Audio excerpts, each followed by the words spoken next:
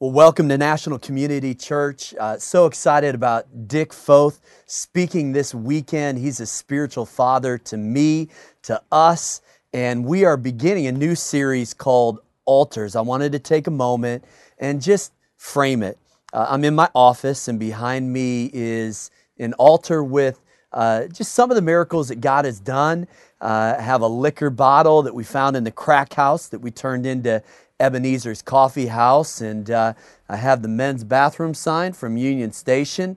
When the theater shut down, I figured they wouldn't miss it, and so I took it just as a reminder of God's faithfulness. An altar is a way of saying, the God who got me here will get me there. The God who did this will do that.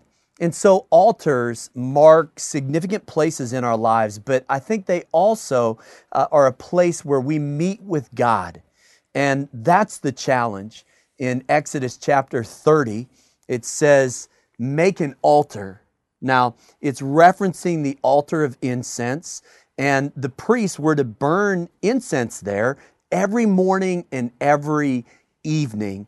It was right by the Holy of Holies, in fact, right in front of the curtain. And so it's as close as you could get to the presence of God.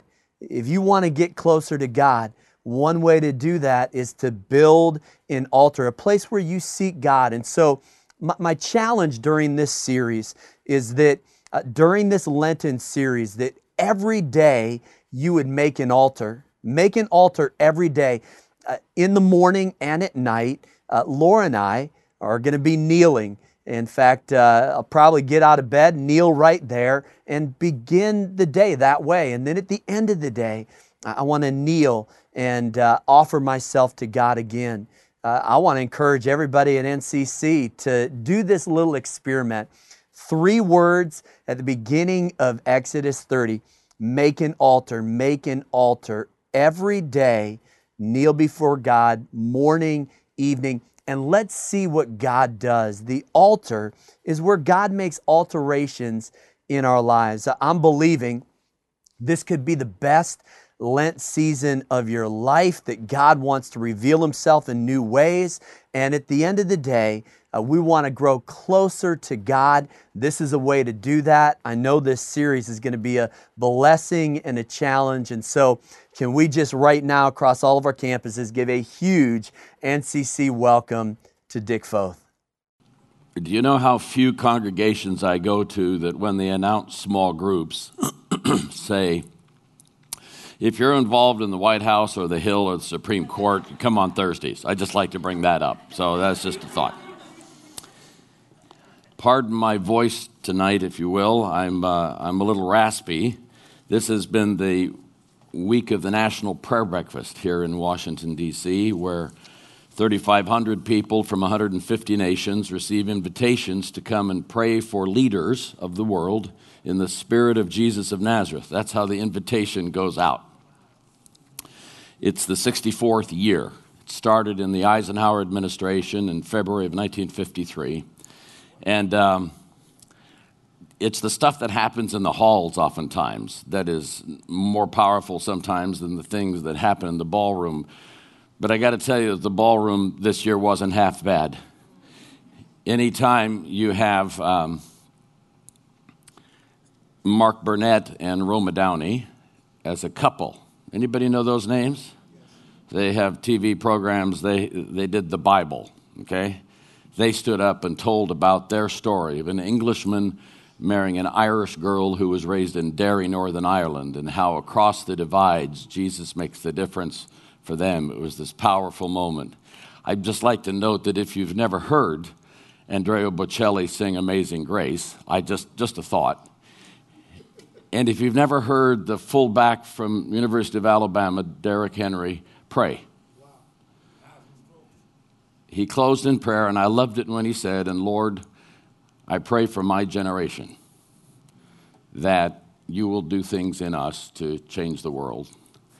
Anyway, I've been doing a lot of talking, and so I'm not out of words, I'm just out of throat. So there we go.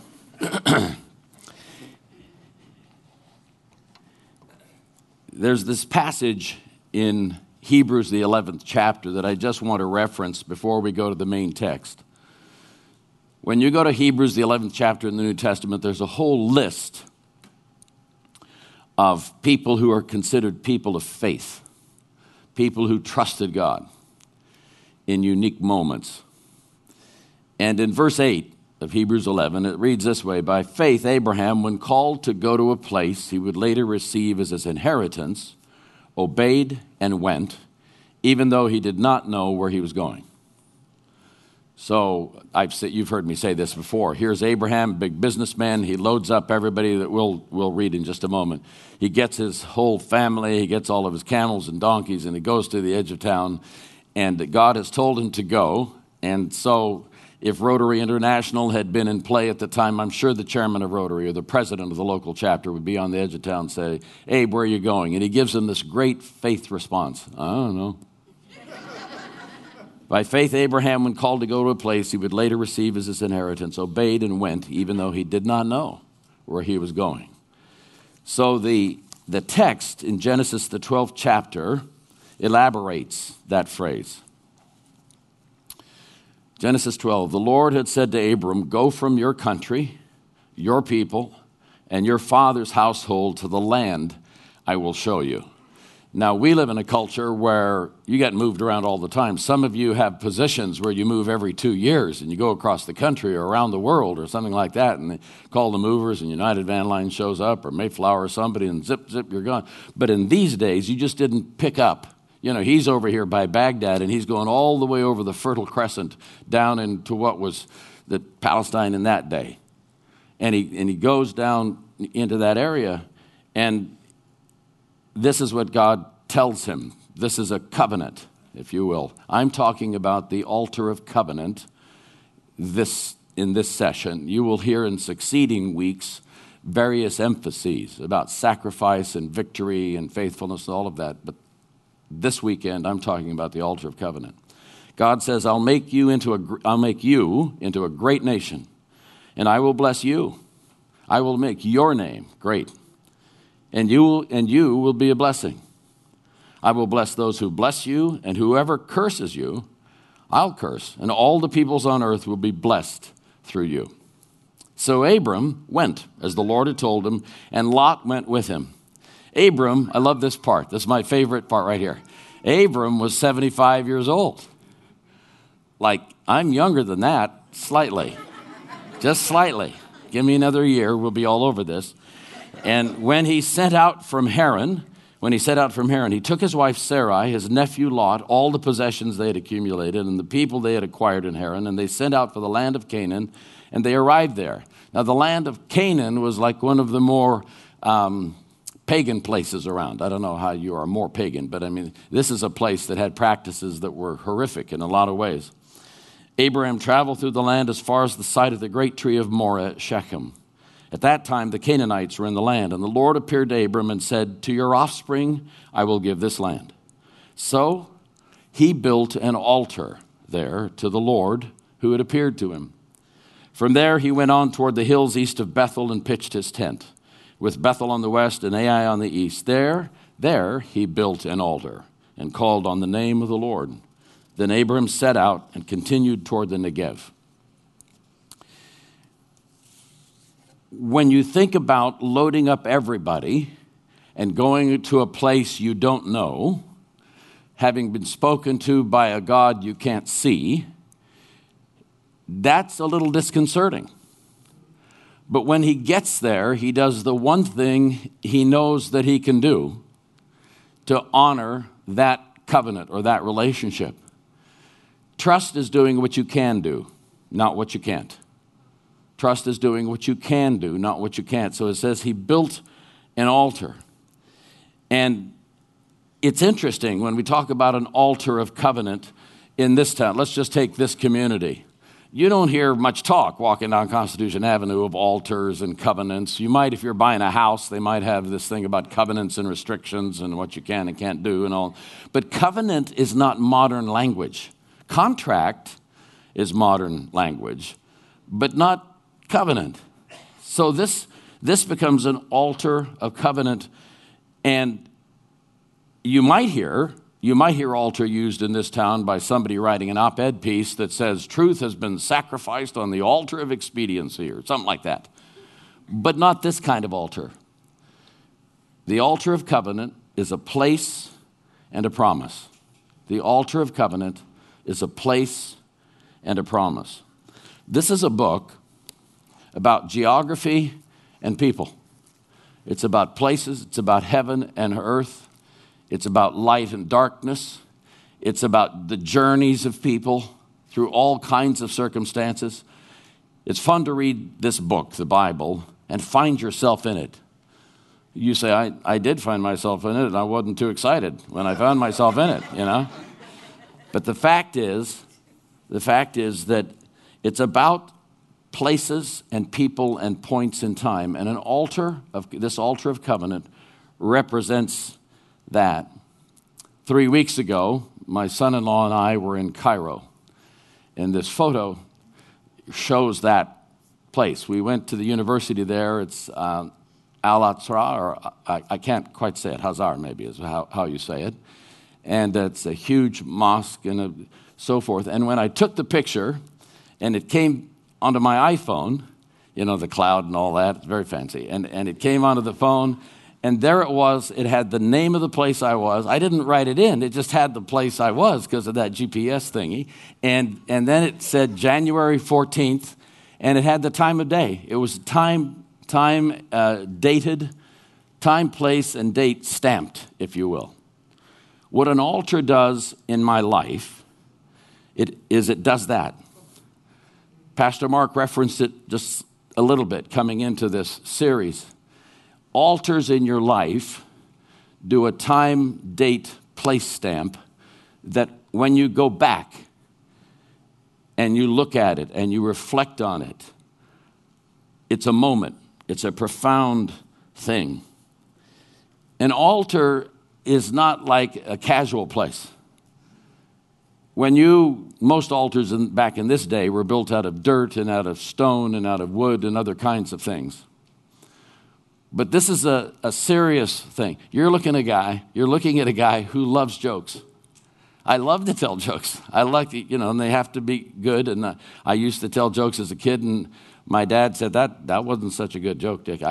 Well, it seemed good to me when I was telling it. But the point is that when I was a stutterer back in the day, when I was a kid, I could memorize jokes and make people laugh, and they'd accept me in their group. Looking back, I found that I didn't know that at the time, but when I look back, that's what I was doing. And so I like to have fun. I like to laugh. I think, I even found a verse that said, merriment does the heart good. So if you can get a Bible verse for what you're doing, that helps you. And so I was, I love doing that. But an altar is not the corner of chuckles. An altar is a serious, sacred moment in time. It's a serious, sacred place of transaction. Altars are about transactions. They're not just about hanging out. They're not just about why do we swing by the altar. They're about doing business with God. An altar in this case is a memorial on Abram's part to the place God had led him, and a memorial to the place God met him. It's a place to do business with God that leaves an imprint on your soul. I have a friend who's now with the Lord, but years ago, he was what I call an old Alabama river bottom preacher.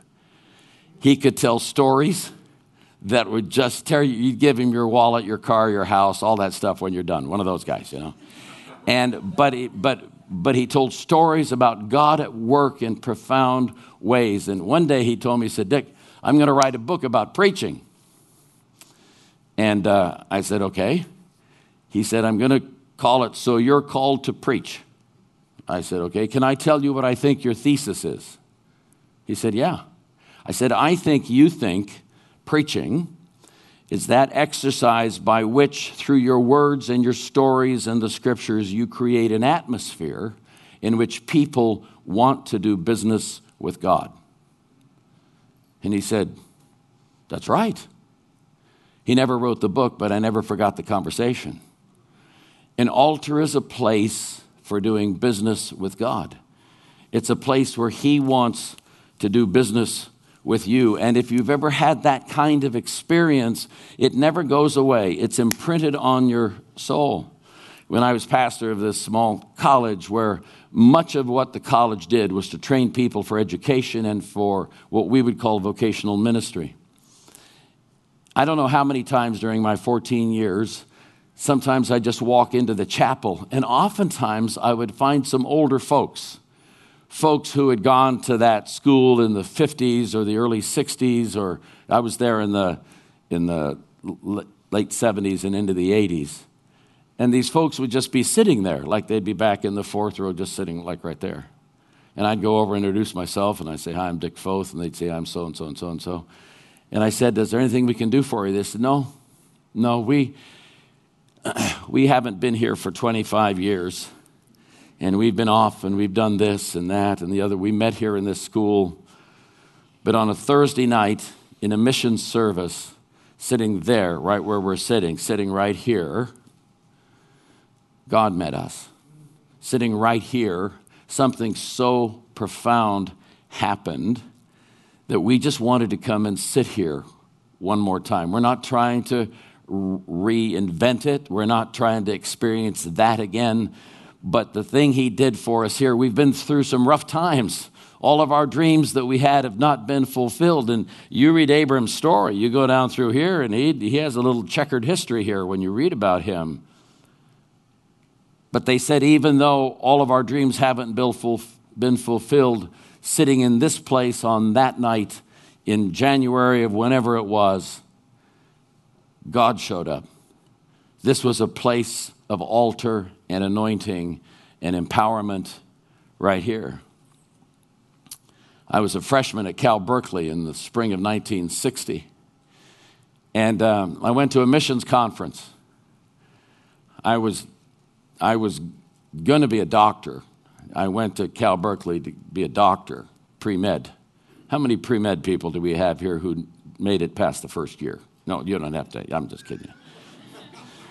And after getting 5 units of D in chemistry one day, I decided not to inflict myself on the population. Just who wants a doc who got a C in surgery? You don't want that, okay?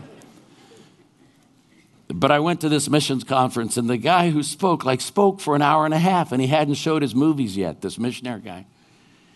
And I am 17 years old, not quite 18, and I took my Bible. I was struggling. I was struggling with issues in my life and with calling, or what am I supposed to do, or how does this work? And I went up to a little chapel area up in the balcony, back behind the balcony of this congregation, and I knelt, like Pastor Mark was saying, I knelt by a chair.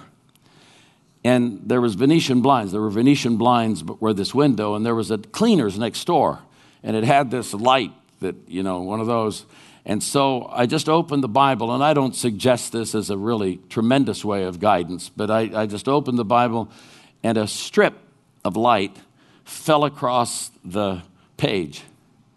And it fell across the verse from Matthew, the 5th chapter, the 13th verse, which is part of the Sermon on the Mount, which says, and this is a paraphrase, that if the salt has become, you're the salt of the earth, and if the salt has become tainted, if it's been compromised, how in the world, if you will the earth be salted? And it was like a knife going into it was like a hand grenade going off in my head. Because of all the verses, of all of the things that could have happened or been said, but it was a moment in time that when I look back at this skinny 17-year-old kid kneeling by this theater-style chair like you have right here, and God showed up. It was an altar on East 14th Street in Oakland, California, back in the spring of 1960. It's a place we establish identity. The altar of covenant is a place we establish identity, and we come back to it to find our identity. We keep coming back because it's so easy to wander off, or stuff happens, or we get discouraged, or we don't know what happened. And when we come back to that place and say, this is where He met me, that's the peace. And as I was as I was writing this out, I just had this thought. I've been tremendously privileged to live in a bunch of different places and have a bunch of different friends and have people help me and have God, frame my life even when I wandered off and did stupid stuff, But I wish for you moments like that one I had on East 14th Street. I wish for you moments and engagements like those folks who came back to Bethany Chapel and said, we just wanted to swing back by, not to recreate the moment, but just to remember that God showed up here, that he covenanted with us in this moment. So that's the place, that's the altar. What's the process? The word that's used is covenant. That's not a very common word in our lexicon today. It's not a common word in our language. We talk about contracts, we talk about litigating, we talk about agreements. But a covenant, it's an interesting word. It's in the Hebrew, berith is used 280 times, almost 300 times in the Old Testament. Its corollary word in the Greek in the New Testament is used 33 times. This is big. And the idea of covenant is a binding agreement between two parties. A binding agreement between two parties. We all get that. We understand about agreements. But it's sort of a combination of a promise, an oath, that whole thing. I have a friend who ran the Navy. He was chief of naval operations for 5 years, from 2000 to 2005, Admiral Vern Clark. And he was put into that office, and I went to see him a few weeks later, and he was typing on his computer, and he said, Dick, look at this. And he showed me this thing that he was typing. He said, these are 5 things that I'm sending to all my flag officers, all of my admirals. I'm sending this, and they were 5 goals. And he said, but he was a strong believer in what's called covenantal leadership. And he said, but when I get together with them personally, this is the conversation we're going to have.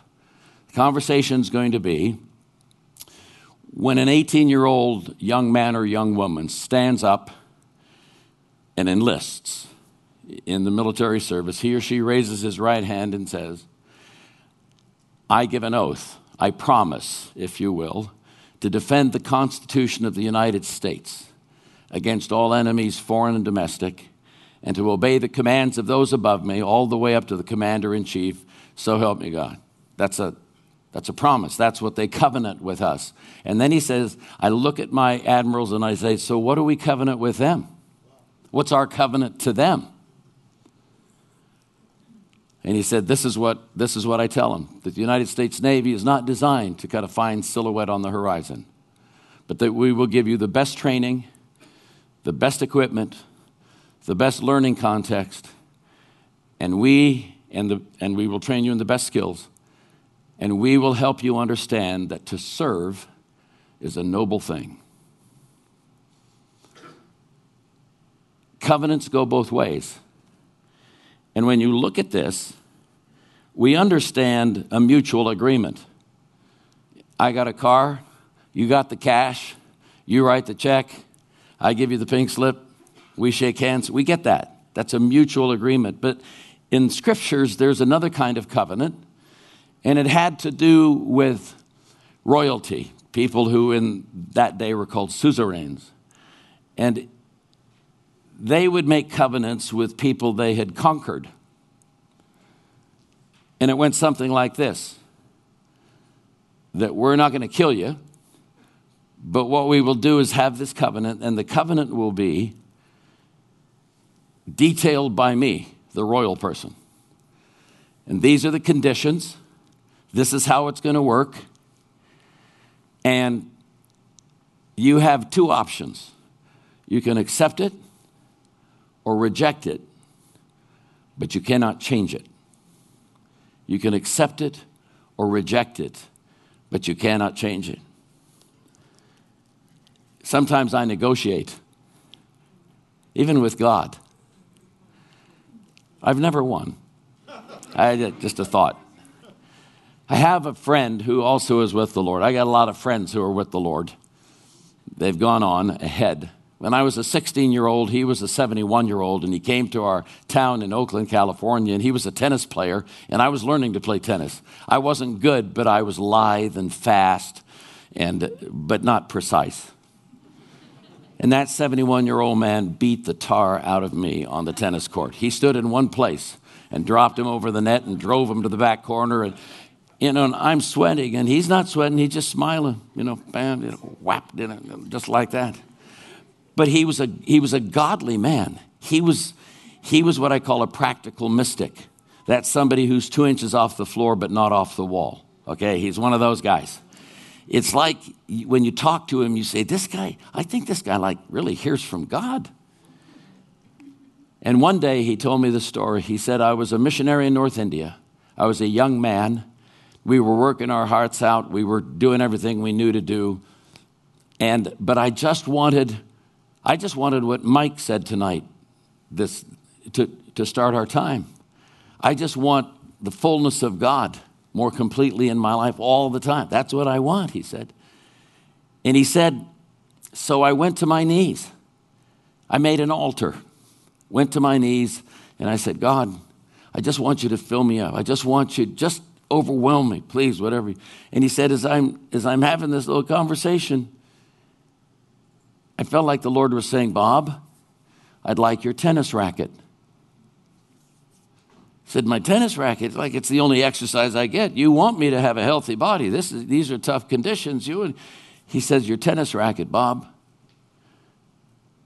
He said, but Lord, he said, your tennis racket. He said, that night, literally and figuratively, I put my tennis racket on the altar and said, whatever I have is yours, whatever my dreams are. And he said, that night, God overwhelmed me with his majesty and his power and his grace and his joy and his fullness. And he goes on with superlatives. And then he would pause and grin and say, Dick, God gave me back my tennis racket, but he never gave me back my heart. Here is a God who says, if you would be intentional with me, I've been intentional with you, why don't you raise up an altar in this place or at that moment? Your life is not a casual thing. Your life is serious business. And you can be a laugher. That's tremendous. But there are times and places for that. And there are times and places for weeping and for calling out to God in a covenantal process. Life's built around covenants, small and large. The big one, of course, is marriage. You stand up and say, I give everything I have to you, and you give everything you have to me, and for richer or for poorer, or for poorer or for poorer, or, whatever it is, however that works, you do that.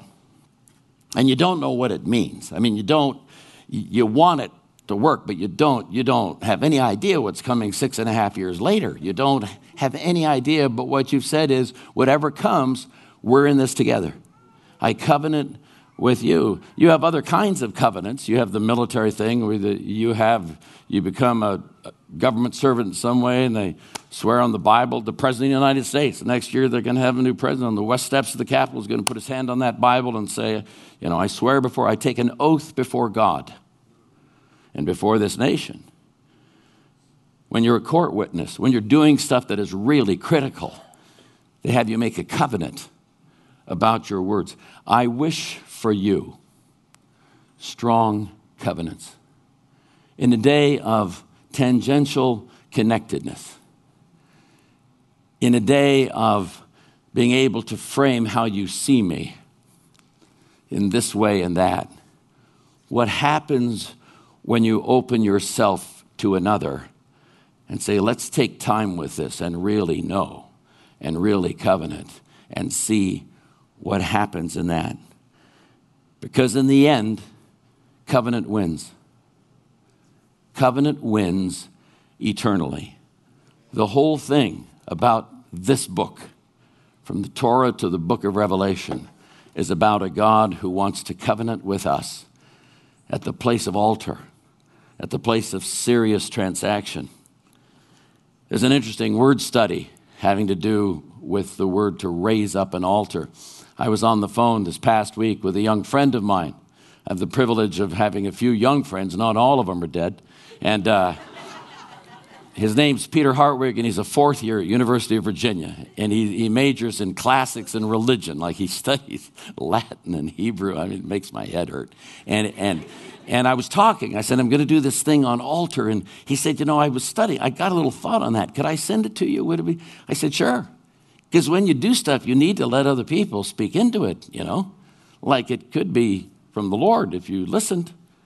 And so he just sent me these thoughts, and I've condensed them, that the verb that's used in most of the text, not in this particular one, interestingly enough, for an altar is to raise up an altar. It means build, both in the Hebrew in the Old Testament, Greek in the New Testament.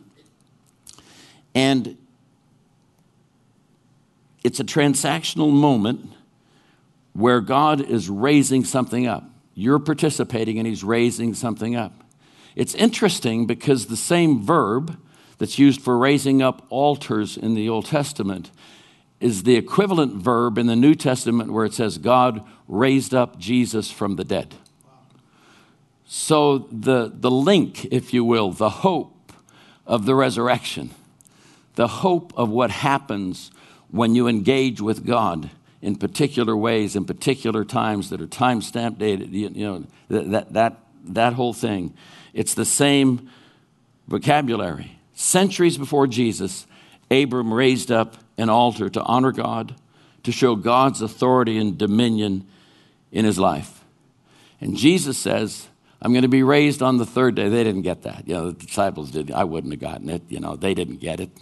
And he says, but before I go, why don't we eat together? And at the supper, he passes around the wine. And he says, this is my blood, the blood of a new covenant. This is a royal covenant. This isn't just Fred and Joe or Susie and Harry. This is the Almighty God and one of his creatures, if you will, engaging in a royal covenant. And this is what he says. Here's the deal. I'm going to sacrifice my life for you. There's a price to pay, and I'll pay it all. You say, no, I need to do my fair share. I'll do 10%. Let me just do a little work. And so he says, no. I'll do it all. You can take those terms or you can leave those terms, but you can't change those terms. Aren't you grateful for the God who says, Jesus paid it all? All to him I owe. Sin has left a guilty stain. He washed it white as snow. Here is the God who meets us in the places of our greatest need. And from Abram to Jesus, when sacrifice is needed, when memorial is needed, when contact and engagement and brokenness and refreshing and resurrection life is needed, that's where he meets us. I pray for you a life full of covenants. And when you start with the royal one, when you start with the big one, where he says, I'll pay it all, take it or leave it, but you can't change the terms. When you start there and build other covenants on that, who knows what could happen? Resurrection shows up, life shows up, beauty shows up, relationships show up, and you get to be right at the heart of it. Let's pray. Father, thank you for your grace. For those of us who sit here this weekend, and we can't really point to that kind of a moment. I pray for them in particular, for those kinds of moments.